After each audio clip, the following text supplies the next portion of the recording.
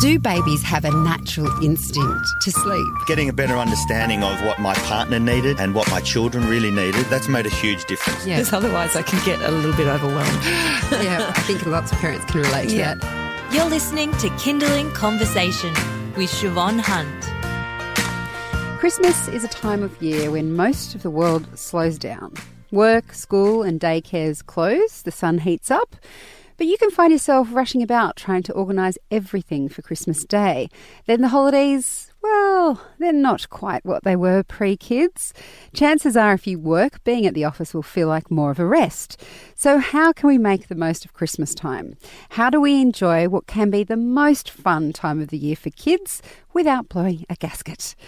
Amy Taylor-Kabbaz is an author and founder of Happy Mama. She's an expert in finding calm in the chaos. Hi, Amy. How are you? Oh, I like that. I'm well, thank you. Does it feel apt? Are you finding the calm in the chaos? Sure. Sure I am right now. She's like a swan. She's gliding across the That's top right. with her little Underneath legs. there's chaos, I promise. So the lead up to Christmas can be really hectic. While things are slowing down, it's kind of quite an emotional time. You know, the end of school term, kids are excited, you get ready for Christmas. Have you got any tips on how we can kind of land on Christmas Day feeling calm and centred instead of frazzled and harassed? Yes. And I'm going to preface this by saying that everything I'm going to say is going to sound really, yeah, thanks for that. How profound.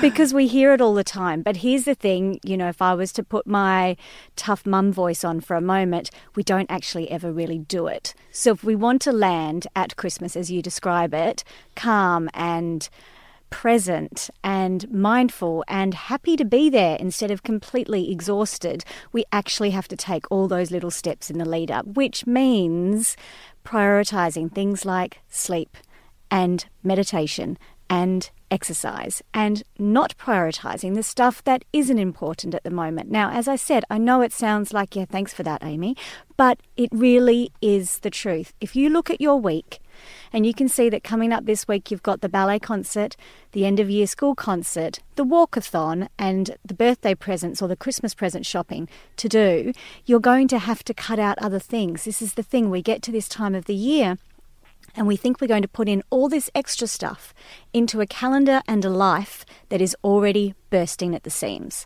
And that's why we get to Christmas and don't enjoy it, because we're so burnt out. So you have to be really strict. This is all about really strong boundaries and deciding, how do I want this to feel at the end? This is, you know, here it is again, another cliche, but it is a marathon and we're going to have to decide each and every day how we're going to get there. So that means many years ago, an amazing organisational coach shared this tip with me and I love it. I can't remember what she called it. It was 1 hour. She called it the hour of power. And she blocked it out in her calendar once a week. So Thursday morning at 9 o'clock was hour of power. And in her phone, she'd have a list that just said hour of power and everything that she thought of as she'd be running around. Oh, I've got to get that card for so-and-so. And oh, I've got to print out those things for the kids and all of those things that fly through your head, usually at traffic lights or supermarket aisles. She would put it in a list called Hour of Power. And then every Thursday, she'd just block that 1 hour out, or maybe it has to be at evening time if you work, and you open up that list and you just start doing it. And it really works because it's an uninterrupted hour.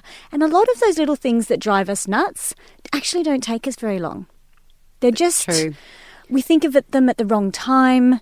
We've kind of, you know, when we're in a state of anxiety, all those thoughts run through our head. Oh, I haven't printed that form and oh no, I forgot to do that. So if you have a place to put them all down, especially leading up to something like Christmas where you've got cousins' presents and, you know, Kris Kringle for work and all of those things, have a list somewhere where you're writing them all down. And when you've written them down, take a big deep breath and let it go onto the list.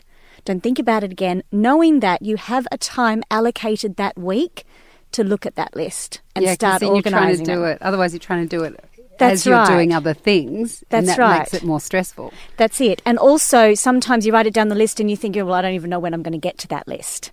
So there's two parts to this that make it work really well. One is keep them all in a place so you can get it out of your mind and out of your anxiety and write it down.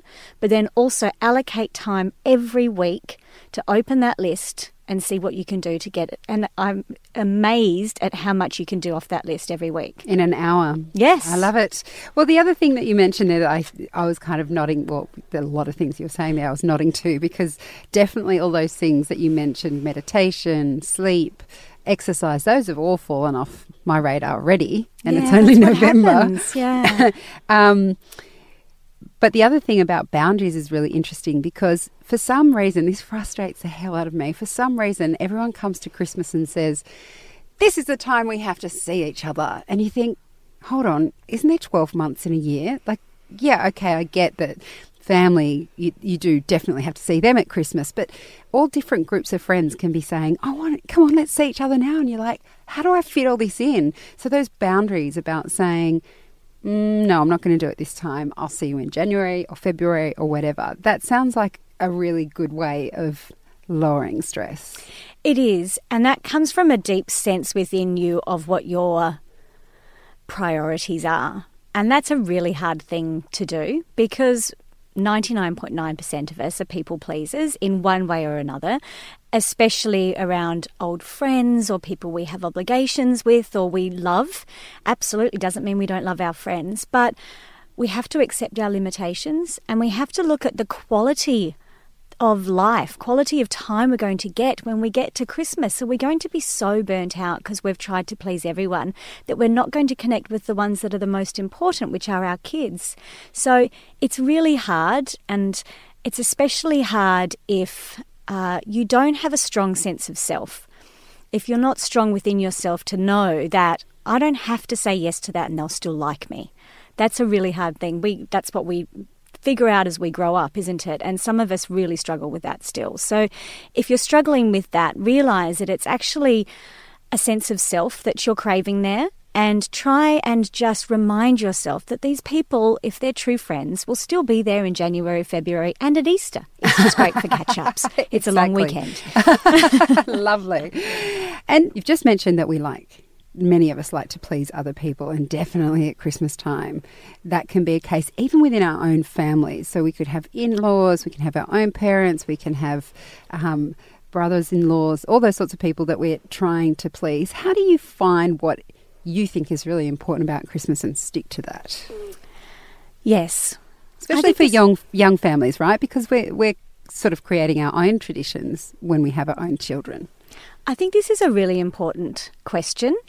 And what I'm going to say might sound like a really big thing to undertake, but I think it's really important. If you can get clear on what your family values are around this time of year, it will make all the difference. Almost like creating a family mission statement. You know, get together with your partner if you can, or if it's just you yourself, that's okay. But I do this wonderful exercise with the mamas that I work with where I get them to close their eyes and take them into the future, into a certain point. So this would be, imagine how you want to feel on Christmas morning. Imagine how you want to feel in your body, in your health, how you want to feel when you open your eyes and hear their little voices and their noises, and the sun hasn't even come up yet. And let's be honest, most of us think, really? Come on, the sun hasn't even come up. Can you see how great it would feel to be rested enough to be excited about that? How do you want the day to unfold? Who do you want to see? What obligations do you just want to be free of? And really get clear in your mind what you want it to look and feel like, and then make all your decisions around that. But it comes back to that sense of self that we were talking about before. If we're so tied up with pleasing the mother-in-law and the neighbour that we promised would pop over and all of that, then we do completely lose ourselves in this time. And yes, Christmas is for our children, without a doubt, but it goes so fast. And if we're not present and happy to be there, we miss it. So I think it's a really beautiful thing to do, to get clear with yourself or with your partner, or if your kids are older, with them, what do we want Christmas to be about? I know some families have done this, and they've started going to like a homeless Christmas lunch on the Christmas afternoon instead of going to yet another party.